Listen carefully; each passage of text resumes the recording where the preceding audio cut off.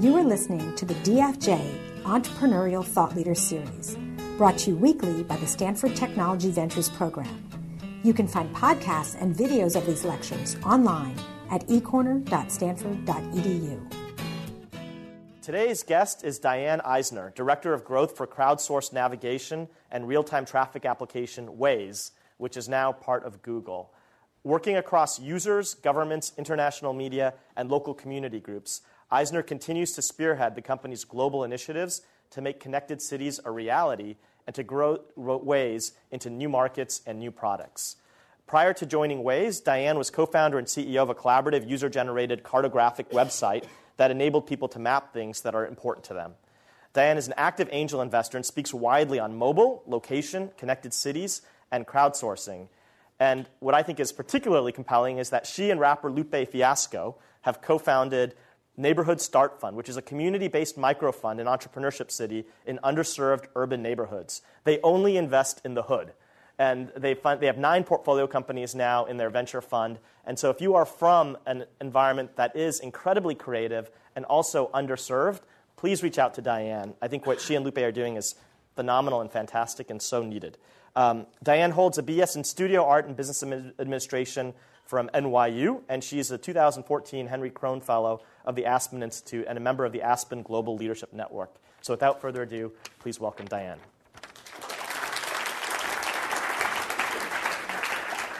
Thank you very much. So as I was speaking with Anais preparing for this talk, which was only a week and a half ago or so, she said, we like it when people give brand new talks. Is there something you can talk about that you've never shared before, something that's a little reflective, something that can give the students insights? And this was at around the same time I had given another talk, and I always hear the same thing after the talks. That was so authentic. And I really wanted to kind of investigate, A, what people meant by that, and B, why it left such a bad taste in my mouth whenever I heard the term. And so that's what I'm going to talk about today. I haven't talked about this topic publicly, so I hope that great conversation will be sparked by it and that we'll be able to have some robust Q&A. So thank you. The title of the talk, Finding Rainbows and Unicorns. So in Silicon Valley, of course, we all know what a unicorn is, but mixing it with the rainbows, I think, starts to get you into the idea of what this journey of building Waze was like. I started the U.S. office of Waze almost 8 years ago, and it was just a couple of people in Israel at the time, and we've slowly grown, and then 3 years ago were acquired by Google. So, authentic. We're going to cover that. What the heck does that mean? We're going to look at this notion of fitting in and standing out. What's your relationship within your community? What's your relationship to the culture that you have and that you're building as an entrepreneur? What are the social contracts that are implicit when you're the CEO of a startup? When you are putting a product out into the world, what are the contracts that you have that you're making with your users, with your team? And what are we saying that we don't realize we're saying? And then third, so you build this culture, you build this community, does it scale? And is it right for it to scale? And so these are some of the topics that we're going to go through today. So you always start with a dictionary, right? So authentic, of undisputed origin, genuine, true, you get it.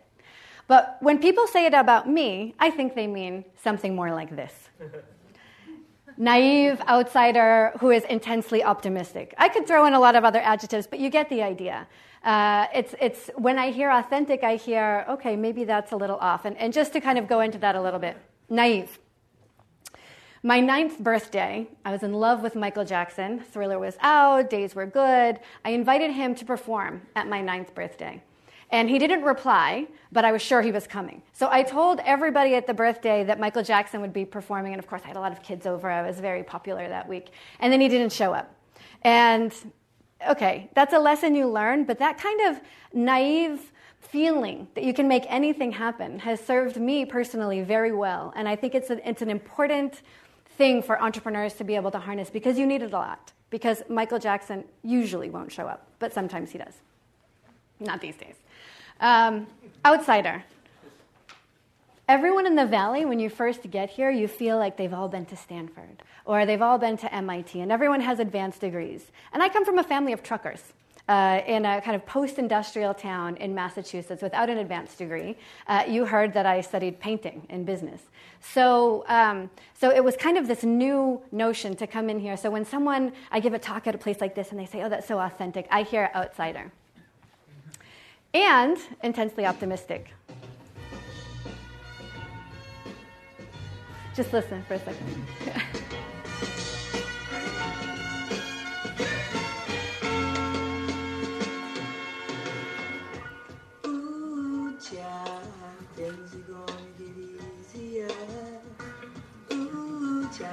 It's kind of a lifelong theme song.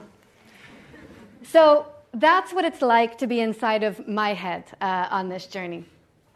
Now, let's look at what that means within the context of Waze. Because if I walked around with rainbows and unicorns singing that song all day long, that would be called a nonprofit. That would not be a company. And within the context of my team, I've got, Israeli Special Forces guys, I've got cynics, I've got academics, I've got the best engineers on the planet. So the fact that I can stand up here and even in the company and be talking about this rainbow and unicorny stuff, which I actually don't talk about, but I have that vibe, it allows me to not have all of the cons that come with the pros and cons of who you are, right? How do you harness who you are to make it as much of a pro as possible? And I think that's what we're really trying actively to build within the culture of our company. When we sold the company, we were just over 100. Now we're about 350, which is still relatively small for what we do. Some of the things that have worked for us. So what is it about building this team that we've tried to keep in mind? So obviously you want a diverse team. And, from some of the news that's been coming out in Silicon Valley the last couple of weeks, it can seem disheartening, but it's not always like that. We have an incredibly diverse team, and we're committed to getting these new perspectives that are coming in because we think that healthy debate is really important. But it's not just diversity for diversity's sake, right? You need a common set of values, a common purpose that you're pushing toward. And without that, it's just a lot of noise. It's very difficult as an entrepreneur to stay focused and to prioritize. These are two of our biggest challenges. And it's all the things that you say no to, not the things you say yes to, that matter most. So that common purpose is what you check yourself against. In terms of the debate, I'm often asked, well, how do you work with Israelis? And, it's the first non-Israeli there and all of that. And it's amazing. We would go into a room. We would have a very difficult decision to make, and we would fight, and we would scream, and the door is closed. And we would come out at the end of the day with a decision, everybody pointed in the same direction, and never look back.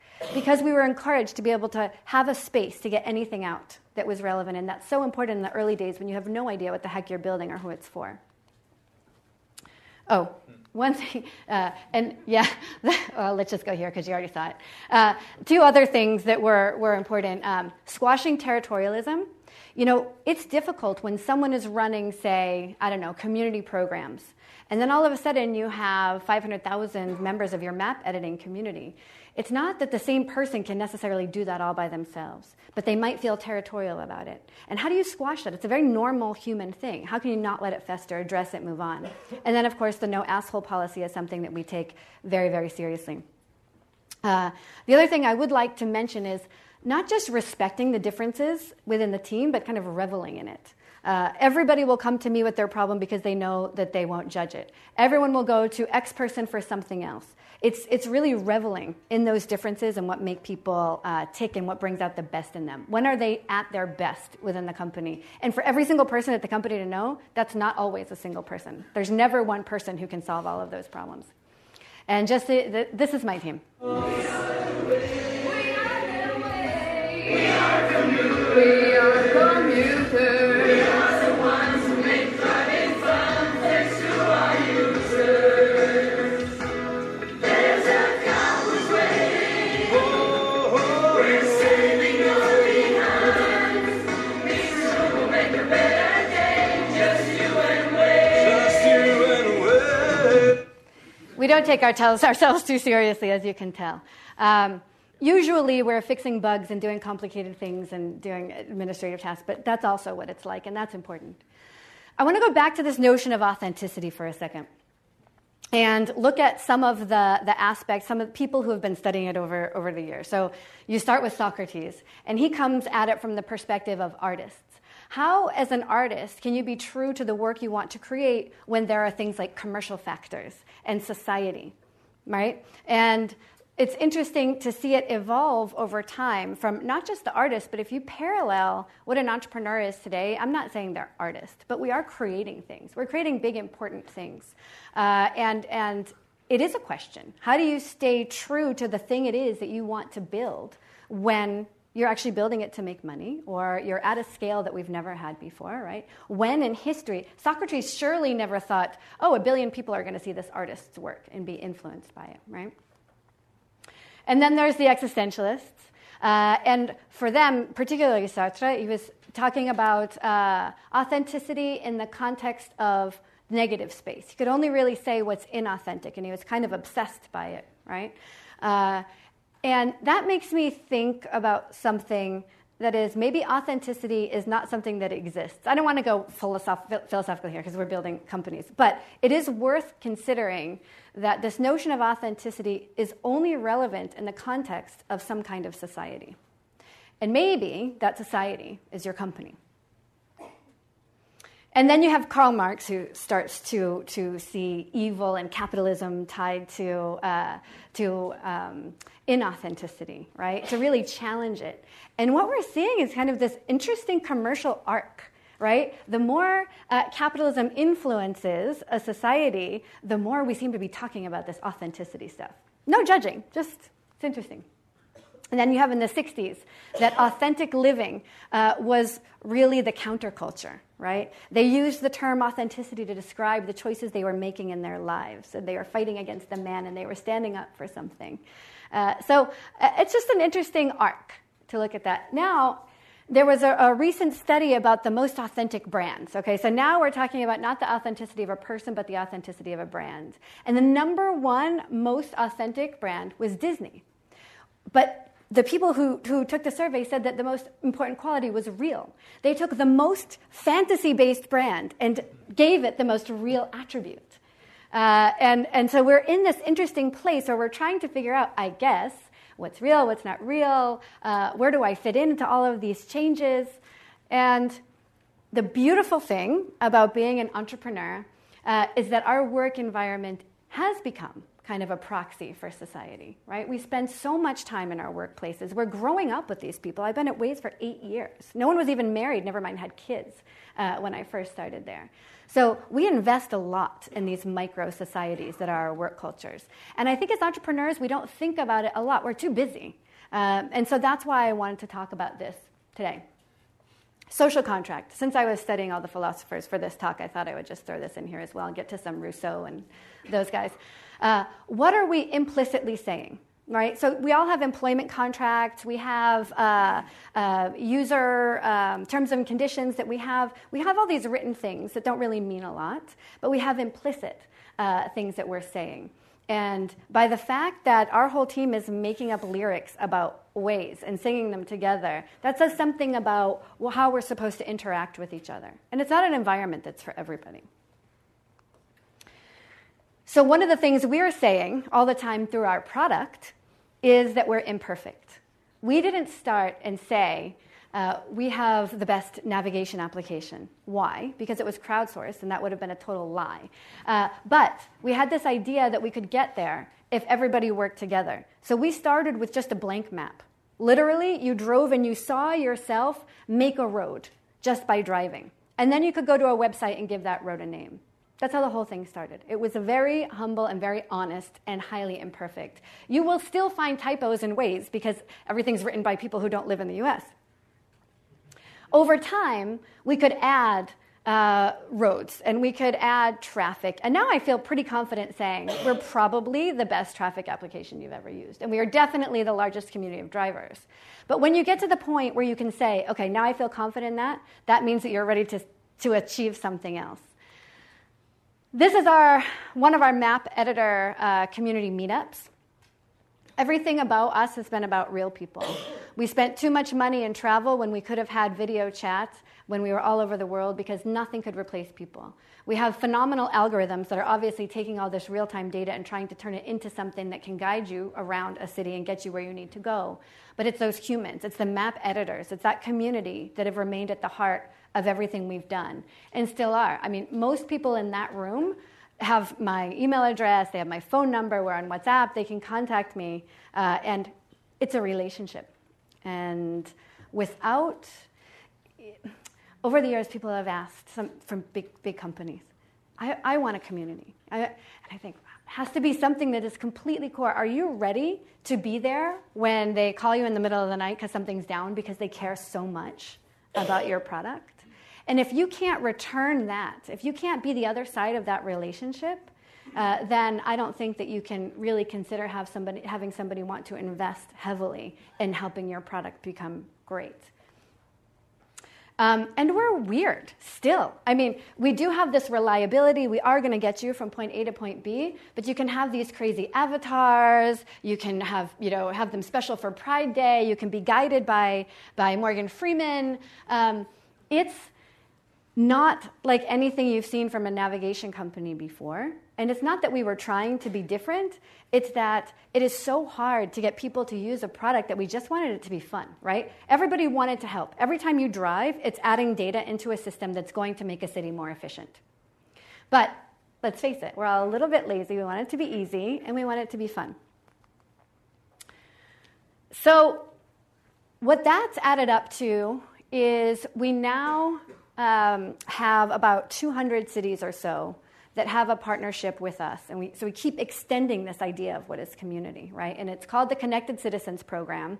It hits about 1 billion people in terms of trying to give them the best information about what's happening in real time in their city, whether it's a protest that's breaking out, whether it's a natural disaster, whatever it is that's going on. We partner with cities and we give them information about closures that we get, and they give us information in exchange.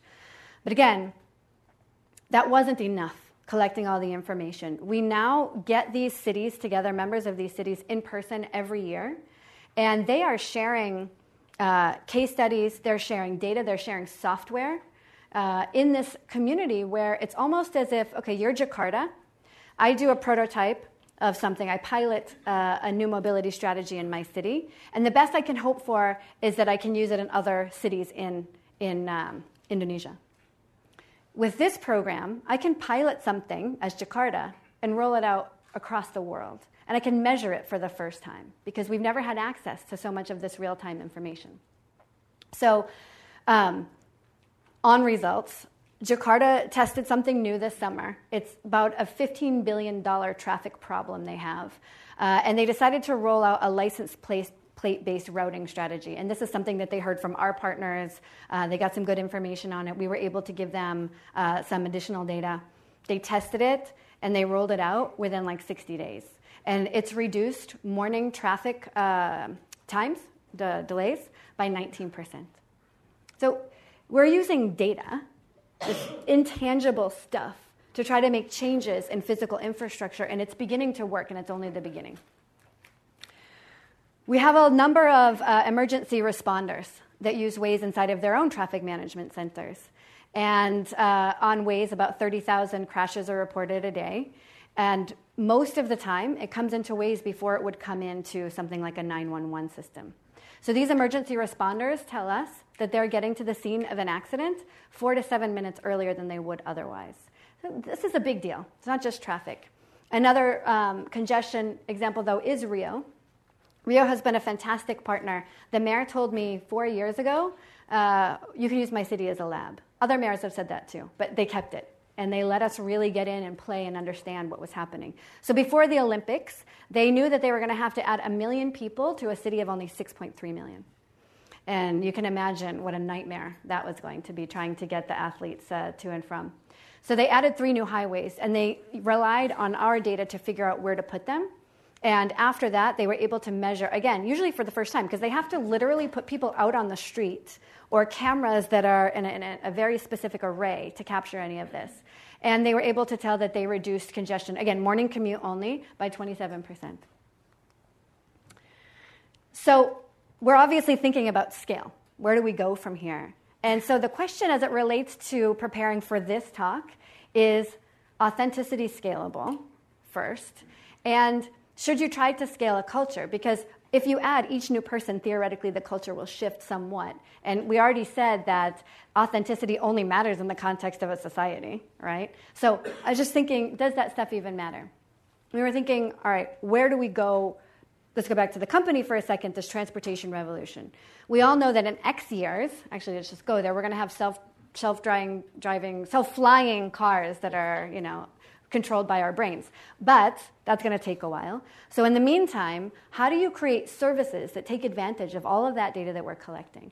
How do you take everything we know about how people move and this community of people together and use it to try to end traffic? We want to go much, much bigger. Let's tap into that optimism that we talked about before. Let's tap into the fact that we don't mind being imperfect and that we will make mistakes and see how far we can push it. And so here's the last video. You see, every day millions of drives are already happening with Waze, the largest community of drivers on the planet. Waze analyzes these drives, so pick-up and drop-off detours are minimal, and the entire carpool experience is easy and hassle-free. Just by pitching in for gas, riders get a comfortable and affordable ride, and drivers cover their gas costs just by helping someone on the way. It's carpooling, powered by Waze. So why would I show you a product video in a talk about authenticity? We just launched this product. It's still in testing. And it was really incredible to start talking to our users, right, to this Waze community, and realize that because they were already a member of the Waze community, they just happened to be Wazing alone, that they were really interested and excited to Waze together. They were already part of this mission around getting rid of traffic. They already felt some kind of connection and being part of something bigger. I don't want to go all the way to movement, but they do feel connected to something. And so our bet is that we are going to be able to take this thing we've built and add on new pieces that are very true to what the mission has always been, and see if we can't really keep pushing it and pushing it. I mean, basically, it should look something like this. That's what I hope. And it's not in 10 years. You don't need flying cars, right? You need a community of people and some great underlying technology and a great service that's going to underlie it. So, looking back over this rigorous 10 days of exploring authenticity, thanks to ETL, I basically realized that authentic in my case is just about, first of all, finding this crazy group of Israelis who I decided to join the company early on, continuing to shape this culture and to take it very seriously and keep building it. What I hope to leave you guys with, the future entrepreneurs, especially now, because again, the news and the discussion, let's leave politics aside, that's a whole other level thing, but even what's happening in Silicon Valley where we think we're a little better, the lawsuits that have been coming out, the conversations about negative team dynamics, what it means for women, what it means for Muslims, what it means for all of that. I'm not saying that it's all rainbows and unicorns, but I want to leave you with the fact that you're not making products and building businesses because you are, right? Waze was a unicorn. But that maybe entrepreneurs can build cultures that are worth scaling. And that's what I hope you guys will do with your amazing, impressive financial ventures, that you'll build something worth scaling culturally because we need it. And these are the labs for new kinds of societies. That's it.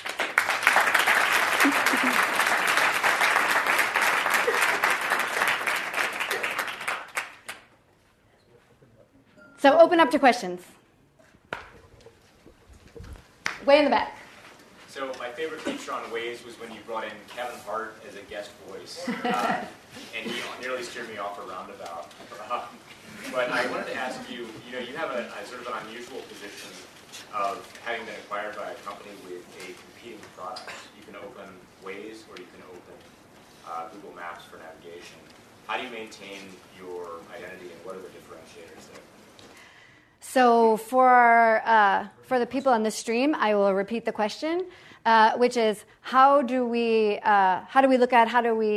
think about the fact that we were acquired by a company with a possibly competing product? You can open Google Maps or you can open Waze. And it's a good question. Within the Google family, we are still fairly autonomous. There are parts of our products that can really help each other, us and Google Maps. So for example, some of the data on the back end, we give them our incidents. They give us Street View for our map editing community. Related to the user experience or how everything feels, we're still very much on our own. And for us, it's always been about driving. And I think for Google Maps, first of all, they're much bigger than us. And they cover a whole swath of things that Google is good at, right? Like best ways to find X using Y mode of transportation. And I think that they'll keep growing in that way. And I think that we will keep growing on the mission of ending traffic. Now, that's an assumption, but we haven't had any problems so far. Yeah. We're competing against, traffic. That's how we think of it. Yeah. So I'm curious, the most difficult part of all of this is building the culture. Can you talk about how you go about sort of, rather than a touchy-feely way, identifying, selecting people in some kind of programmatic fashion to fit into and build and reinforce that culture? Yeah, it's really not very touchy-feely at Waze. Like, I'm showing you things that kind of go there, but really the question was, how do you, without having it be a touchy-feely way, build this culture, find the people that you think are going to be right for the culture? There's two things. One is that we are very direct and a very transparent company. And in the interview process, we're looking very much for culture fit. Are they being very, very direct back? One of my favorite interview questions is to talk about a failure you've had in the last year. Because there are people who say, I can't think of any, and they are not right for us. There are those, you can glean a lot. I think self-awareness is important. Trying to figure out if people are self-aware, are they going to be the people that will trust their peers? And by the way, there are some cultures, and it's totally justifiable, where you shouldn't. You should be ruthless and compete, and that's fine too. But then they should keep trying to hire those people. So it's about what are the questions you ask, and what are the things that you do to try to see if there's the right fit? Because ours is for us, but there are other companies who do things a different way, and it could be a whole company of only assholes. And that would be fine too, but then make sure you don't bring in like a non-asshole because they won't fit in. What else do we do? I don't know. We spend a lot of time thinking through that before anyone even gets in the door. Yeah. And then we have a pretty strong culture, so any kind of anything that can start to go awry, usually the culture will on its own kind of bring people back. I mean, you're just surrounded by so many impressive people. It's hard to put ego out front when you're amidst that.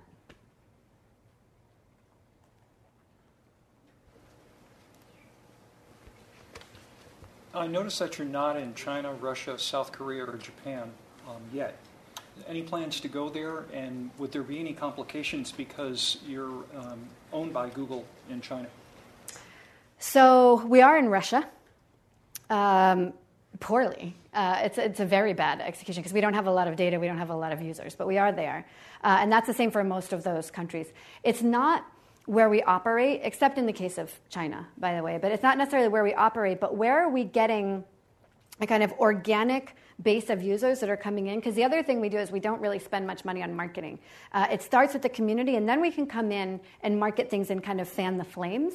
But that happens after there's some kind of honest, organic traction. So yeah, I mean, obviously we're thinking about those other markets, but we're in so many markets, and we kind of, there's a few factors for how we choose where to go. One is obviously where we have the most organic traction. Two is where we're making the most money from an advertising perspective, then you want to invest more there. And those are just a couple. With Carpool, it's really about what are the areas that need this solution the most. By the way, this is my best friend, Scott, from Meetup. He's the founder of Meetup. Waze has always had like a big vision of, a big, exciting, sort of imaginative vision for the world, and yet you came out publicly with, basically saying, hey, we just want to save you 5 minutes. And how do you balance as in the culture of the company as well as how you talk publicly to the world about, do you talk about the big vision or do you just talk about, hey, we just want to save you 5 minutes? It's a good question. By the way, I'm also on the board of Meetup, and Scott is a huge inspiration for the kind of culture that he's built in his own company that I want to try to create in mine. Oh, sorry, I always forget repeating the question. Can you do the quick version? Do you talk about vision inside and outside the company, or do you just say we're here to save 5 minutes? So the question is, do we talk about the vision inside and outside of the company? Because we have this big vision, but we really only say, we say very humbly, we just want to save you 5 minutes a day. And that was enough. So how do we talk about it publicly? It's not common that we'll talk publicly about, we want to end traffic and all of that. I think it depends on the phase of the company. Early days of Waze we did. Because there's so much action around transportation revolution right now, and it's such an important topic, we will likely come out again on that. But we will do it in our way, which is probably something more like, get paid for saving the world, right? It'll still be something that doesn't make you expect too much because we don't know. We have a big vision, but without every single person in this room on those roads, we will never get there. And I think we're always mindful of that. Way in the back. So that's a nice logo about what I want to ask you about. So Waze is a good thing, but Waze focuses on the driver in the car. But our community is bigger than just the driver. So I know that Waze has caused a lot of problems for the communities, sometimes gridlocking cities, main roads, because people are trying to go around traffic. And sometimes it tells drivers, trucks to go into small roads where they shouldn't be going. And I haven't seen the ability where the community can go into Waze and say, no, that's not the road that you should be taking. So this is a question about Waze having cut through traffic into small neighborhoods. And I've spent a lot of time with mayors on this topic, and it's an important one for us to think about as a community because our roads are public, and there's been no way to correctly utilize the roads so that we reduce traffic maximally across the whole system. Now, this is democracy, and it's hard for people that have had a quiet neighborhood. But it is using road capacity in an entire city in the most efficient way. There are even penalties for people to take smaller roads. So community means that if 100 people are going from point A to point B, and one person wants to make a change, they're only a voice out of one of 100. This really is democratic. However, that's why I'm also starting to talk about carpool, because if we can literally get cars off the road, it won't be just a capacity problem anymore, right? We'll free it up. And there are different issues in different areas. So, for example, in Los Angeles and in San Francisco, we have peaks, right? We have a morning commute where the congestion will peak in the morning and peak in the evening, and during the day it's fine. It doesn't really matter. But places like Jakarta and Sao Paulo, they start in the morning. It doesn't stop until the night. They are maxed out. So strategies in places like LA and San Francisco are about maybe using time as a factor, in addition to carpooling and getting cars off the road. And then in places like Jakarta, you can't really play with time or space anymore. So we really have to get new kinds of systems out there quickly. In the back next to. How are you going to do with some cities that just stop, they don't want to have cars anymore? For example, big cities like Paris, they say, no, we're just going to stop cars. How are you going to do with that? So what do we do about cities who don't want cars at all? I wouldn't worry about that as Waze. There are cities that have some very beautiful urban areas in the kind of center where cars won't be allowed. And I think that's a very good thing, by the way. We could all walk another 500 feet here and there and be saving billions of dollars of waste and CO2 and all of that. Most cars need to. And we have got so much time. We're talking about 50 years of evolution of infrastructure that we're going to be embarking on. Los Angeles County, 14% of the entire square footage of the city. Guess what it is? Does anybody know? Parking lots. Exactly. Good job.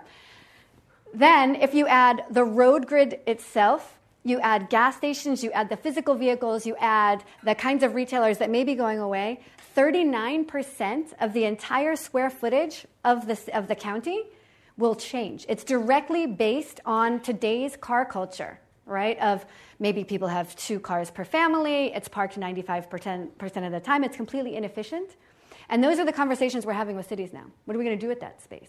Let's not wait until self-driving cars are here to figure it out. Let's work on it together. But whatever it is, let's just get rid of traffic. Yes?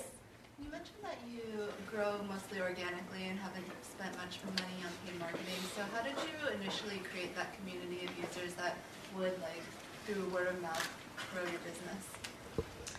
How did we initially create the community of people to grow our business without marketing?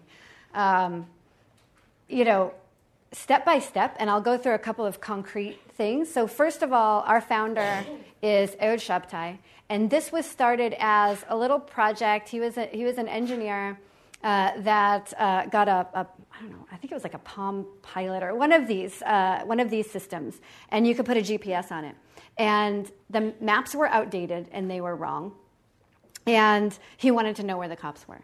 So what he did was he got the SDK and he got a bunch of his engineering friends to keep adding this information. And within a few months, they had a thriving community of people who just wanted to have better maps. And then every night he would merge all the data into one, re-upload it so that everyone else could download it. And it was like as close to real time as it could be in 2008. So the first ones were really the engineers that wanted to solve this problem. The second one was, remember I showed you that blank map where people were driving? That was not a mass audience. That was, a way to get featured by Apple, but there were people who loved it. And we knew it was going to be a small audience. It was going to be a very small number of people, but they would use it all the time. And then when we had this Pac-Man phase, right? We had roads, but we couldn't tell you speeds or anything, so we put cupcakes on the road, and you got points and all of that. That was a way to slightly expand the market and open up who we were talking to because it was fun. But again, we knew that wasn't going to be a mass market. So it was really step by step. What can we add that's going to be good for some group of people? And then test it by saying, are they using it all the time? Are they engaging all the time? And then you're onto something. I really don't want billions of users who come and use us once or use us once a year or anything like that, right? That's not great product. I hope that helps. What was the inflection point for your business? What was the inflection point for our business? There have been many, because we're always inflecting. We're still inflecting. But I'll tell you the first one that stands out for me. Actually, I'll tell you 2 that stand out for me. One is we did not have good user engagement or retention. People would come and they would leave very quickly. We didn't understand why. Most of the people were sitting in Israel, and I was driving around in the U.S. crying when it would send me over a bridge that was a toll bridge, and I had no money, and I'd be like, how could you guys do this? Fix it. So one inflection point was when we got everybody to come, and this was difficult because we were venture funded. We were used to the boost that you get when you launch every 30 days. We stopped development for nearly 6 months. Or not stopped development, stopped launching for nearly 6 months while we tackled these UI issues. And that was version 3.0. And so you see your numbers doing this while you're about to come raise money because you're not launching anything. And then as soon as we launched version 3, it did this. And so it was hard to make that decision, but we knew it was the right thing to do. Second inflection point was, does anybody know Carmageddon? This 10-mile stretch of the 405 that was shut down in LA during, I think it was 2010. And Waze was just starting to get out there at the moment, but it displaced 250 or 300,000 vehicles over the course of just one weekend. And we got a call from ABC, who said, can you guys come be in our studio? There are so many detours. We think the only way to be able to keep track of this is through crowdsourcing. And we had hardly any users, but we had more than anybody else. And it ended up that Noam, our CEO, and I, we were testing. We figured out that you could plug an iPad into the green screen. We were actually traffic reporters at 4 a.m. in the makeup chair every morning doing that. And then we taught the traffic reporter, Alicia, how to use it. And then on that Monday morning, she said, I don't want to stop using this, where I'm engaging with the drivers out there on the road. I can talk to them. And we said, okay. They kept using it. We grew from something like, I don't want to give the specific numbers. We grew 10x in LA over the course of a month. And then they asked, can we roll this out to all the other ABC TV stations? And we said, well, sure. And now we're in about 280 TV and radio stations around the world. And that's how they provide their traffic. So how are you managing, for example, like in communities, to say that this is not a good neighborhood? Like, watch out, you're about to go, like, I've been from Brazil, and I know that in São Paulo, in Rio, we already had, like, some cases of people driving to favelas and had, like, crimes occurring in that areas. And not, from the way that I see so far, I don't see any GPS on Google Maps or Waze doing anything like to avoid, especially for tourists that are driving there. The question is, what do we do about high crime areas, for example, in Brazil, where if you are routed into a specific neighborhood, you can be murdered? This is a very difficult topic for us. Actually, usually I'm being facetious, I was not. We have a solution, and it's been a very tricky one. Why? For example, in Rio. Rio has specific neighborhoods that are very dangerous, and they're controlled by drug dealers. But they get often lumped into this one term called comunidade, which is really where poor people live. We will never do anything that is not that's going to stop business from flowing into a poor neighborhood because it's a poor neighborhood. So first of all, how do you define a dangerous neighborhood? This was our first very, very difficult question. And how do you do it fairly? How do you do it over time? Because the gangs move. Right? So this year, this neighborhood is very dangerous. The next year, it could be somewhere else. It could be months. It depends on what the police want to do. Getting that data is very difficult, particularly in Brazil, where not all of the government agencies want to admit there's a problem. So can you get this crime data? It's not easy to get. In Rio, we worked with a third party, Disque Denuncia. And we get crime data from them only on concentrations geographically of homicides, rapes, violent crimes. And we actually tell you when you route there, this is a high crime area. We don't say danger. We have to be very concrete in our terminology. It's high crime. And so now we will route you there because what if you're going home, right? But we will tell you this is a high crime area and you can't get around it. It takes over your screen. And it's based only, though, where Disque Denuncia has this great data. So now we're looking at how to scale this to Sao Paulo. We're having the same problem. Where do we get the information about where the high crime is? We're having this issue in Israel, multiple other places. It's a big deal, and it's exactly the kind of topic that we can start to look at now. But it requires, I hate to be one of these people who sounds like we can solve our problems through data, but we really can. I mean, right now, it's a matter of where are homicides occurring in high densities, and then that should just be an algorithm. We don't have the base yet.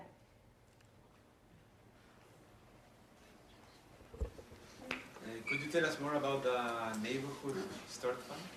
The Neighborhood Start Fund, yes, absolutely. So the Neighborhood Start Fund, do you guys know Lupe Fiasco, the rapper? He's excellent. He was my classmate in the Henry Crown Fellowship, which is part of the Aspen Institute. It's a leadership program that brings people together from very different walks of life. So I was saying earlier, in my class, it's a class of 20. I had an officer of the Navy SEALs. I had Lupe. I had Shervin Pishvar, the VC. I had the VP of Growth at Facebook. I had the CEO of Penske and of Heineken. Actually, I was nominated by Scott, and another reason to bring Scott into this conversation. You should grab him after. you have to do a project, a venture, in addition to just talking and reading philosophy. And so he and I decided together that one of the biggest problems, one of the biggest complexities that we didn't know how to solve was wealth inequality in the U.S. And he has a very influential voice within the communities that are underserved. And I have a fair bit of entrepreneurial knowledge and definitely a network of potential investors. So we decided to do this together. And we launched it last year. We prototyped it in Brownsville, Brooklyn. Now we're in 9 neighborhoods that include South Central LA, Inglewood and Lawndale in Chicago, Overtown in Miami, East New York, Brooklyn. We're in 9 neighborhoods. We have 9 portfolio companies. It's tricky because these are idea stage companies. And so we're starting all the way from the beginning. We're doing design thinking workshops, and we're doing all kinds of things. But Andreessen Horowitz has very graciously agreed to host my guys for a couple of days for an intense kind of accelerated experience. But they can't travel. It's not like a Silicon Valley entrepreneur who comes here, and I don't know how they afford it, but they're here for several months without working or supporting a family. My guys are not in that situation, so we don't have an in-person accelerator. This is very distributed. So to be able to bring them all together is very powerful. I love this work. I see some of the best ideas that I've seen in a long time. They are never tech ideas, but they're all using technology to fuel some kind of major innovation that will matter in our lives. And I was just in Gaza to see if there was maybe an opportunity for us to do something there. We're still exploring, but that's a whole other difficult situation. And we are considering after the elections and after, again, looking at the fact that we're having such trouble communicating and that we're so fragmented in this country, we're thinking about rolling out in the American South later this year. So wherever there is a tremendous amount of creativity and really no access to the great skills, mentorship, and money that we have access to, we want to kind of go there. How does Waze make money? Well, the question is, how does Waze make money? Advertising. If you're a heavy user, you'll notice that there are these pins on the map that are kind of like billboards that will actually navigate you to a Dunkin' Donuts or a Pizza Hut or a Whole Foods. You may notice that some of the voices we have, like Morgan Freeman's and Arnold Schwarzenegger's, are promoting films that they're starring in. And what else? When you're stopped at a light, you will get a takeover. So it's really, it's not advertising. I call it kind of location-guided advertising, right, where you're being woven into the fabric of your daily routine. But it's going well. Blue shirt? Yeah, how does Waze work with this age of not talking and texting while driving, but it's like user-based while driving? How do you guys frame yourself to be legal? How does Waze frame themselves to be legal in an age of no texting and driving? Great question. First of all, if you try to text in the Waze app, it will block you. It will ask you if you're a passenger or driver. We rely on a little bit of honesty there, but at least we try. The other thing is, by driving, just by driving, you're giving data. You don't actually have to do anything. It's like a regular GPS in the fact that you're being voice guided. And if you do want to report something, like say police or a pothole or whatever, you just wave your hand over the proximity sensor and you say report traffic, and it's done by voice. Yet another thing, though, that will be improved by carpooling. Wazing together is the new Wazing. Have you ever faced a business decision which is conflicting with your culture? How do you deal with it? Have we ever faced a business decision that's conflicting with our culture, and how do we deal with it? We could have, in many cases. So one of the ones that conflicted with our culture was exactly the one we discussed in Rio. How do you combine being fair with keeping people safe? And we have found a solution. It's a hard one, but we found a solution to that. What else? In mapping, there is a tremendous amount of politics. What do you call a neighborhood on a map? What do you call a country on a map? There's disputes over territories, and so there are those. that we have to give some cultural discussion to. I'm trying to think if there's been anything really big that combats our culture. I don't want to give the wrong impression that we're hippies. I skew hippie, but really we're like, So there's not a lot. No. We haven't felt compromised. Maybe considering acquisition. No. Well, and just on a classic trade-off is expertise versus culture fit when hiring. Yeah. Have you ever been in a situation when you'd had to choose to hire somebody who scored high on expertise but low on culture fit? Expertise versus culture in hiring. So I've never made the decision to hire on culture over expertise. So I don't know that. I have made a decision to hire for expertise and not culture fit, and they're no longer with the company. It doesn't work. It doesn't work for us. The problem is that we're hiring for both. And so I said we're 350 people now. We should be at 450, and we just can't. We can't find them. Yeah. The bottleneck is the culture. The bottleneck is the combination. There are particularly some roles that we want to scale. We need more people, and the no asshole policy is a barrier. It's not just no asshole. It's ego, right? There are so many people great at what they do that have a big ego, and there's no room. There is no room. Waze's UI is very unique. Some people consider it messy. Other people think it's childish. Yeah. So how did you come up with the decision to keep it as this way, and why not a UI that might be able to appeal to a mass of users? The Waze UI, some people say it's childish, but it's very unique anyway. Why did we not change it over the years to become something that is more mainstream? So in some ways we have. There haven't been cupcakes on our map for a little while. So we've definitely turned down the dial on play and up the dial on just get me where I need to go.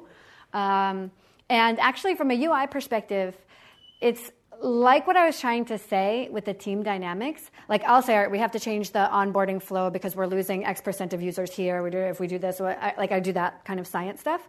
But everything about the UX look and feel is led by one guy who's been there from the beginning, who we all trust, and he just does it. And he has a great team around him doing it. We respect the team, we trust the team. And so it's been, a fair amount of just intuition, what feels right to him, and we think he's great. We revel in him. Will the eventual users of Waze be cars talking to each other about traffic as opposed to people? Will the eventual users of Waze be cars talking to each other and not people? Like today, it's going to be a combination of humans and machines. Cars will talk to each other, sure. Will Waze enable that kind of discussion? Probably. What are those discussions like? Collecting more data so that you can have a richer human experience. So those things will play out in different ways than what we can see today. Already, think just about this whole Wazing together notion. There's going to be a lot more carpool karaoke. There's going to be whatever it is. It's going to be a different dynamic. Now think about when a self-driving car picks up the Wazers. They're not going to have to do the driving. What will they be doing? How do you shape that? The car is going to be collecting tons of information. We just announced at Mobile World Congress that we're part of Ford's SDL program in addition to being part of Android Auto. So the car is increasingly important. It doesn't replace the human, and particularly not for us. Like it's community, but it's always been humans and algorithms, and it will continue to be. Yes? How do you prioritize what to work on next? So how do we prioritize what to work on next? The hardest question we face, and we face it every single day, and we never agree, and just when you think it's solved, it's not. Then we have to reopen the drawing board. The new one is we have a prioritization committee, which sounds hilarious, but it's really not. It's a member of each of the teams. So usually at Waze, I'm wearing my growth hat, right? There's a certain number of users that I want using the application, and I need to make sure that everything we build is building for an easier user experience, that it's more, right? Like usually that's what I'm thinking about. Then you've got the engineering team who's really worried about technical debt. right? Like it's taking me twice as long now. If you would give me 3 months to fix this thing, I could build 10 of those things for you. Then you have operations, and you have business development people, and then you have the product people who have these great new features, and they're so it's tricky, and it requires conversation. Usually, the P0s, the most important things, are easy, right? Something's broken. We want to invest in carpool.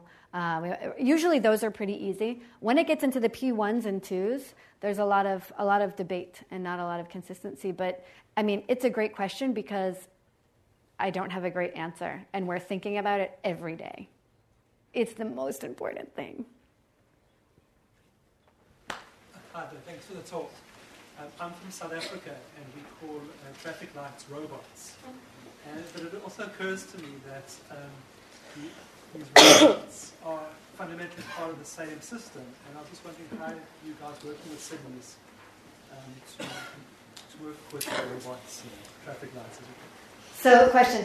In South Africa, they call traffic lights robots, which I think is really cool. How are we working with cities to incorporate like kind of a whole fabric of this kind of information into one system?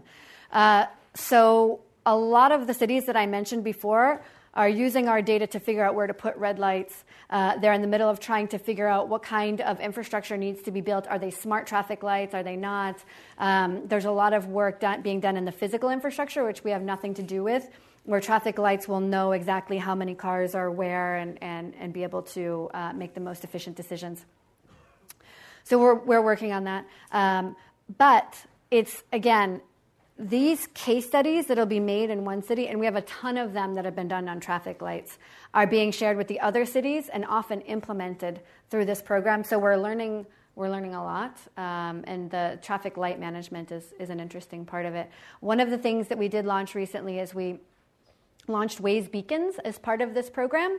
And so we have these beacons that go into long tunnels. You know, tunnels, you lose GPS, and sometimes there are exits.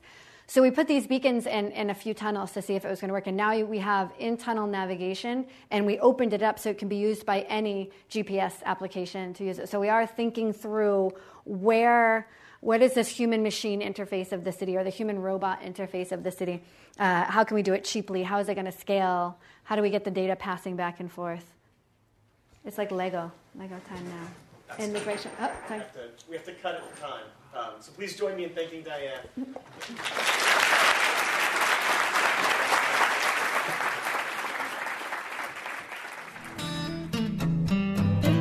You have been listening to the Draper Fisher Jurvetson Entrepreneurial Thought Leader Series, brought to you weekly by the Stanford Technology Ventures Program. You can find additional podcasts and videos of these lectures online at ecorner.stanford.edu.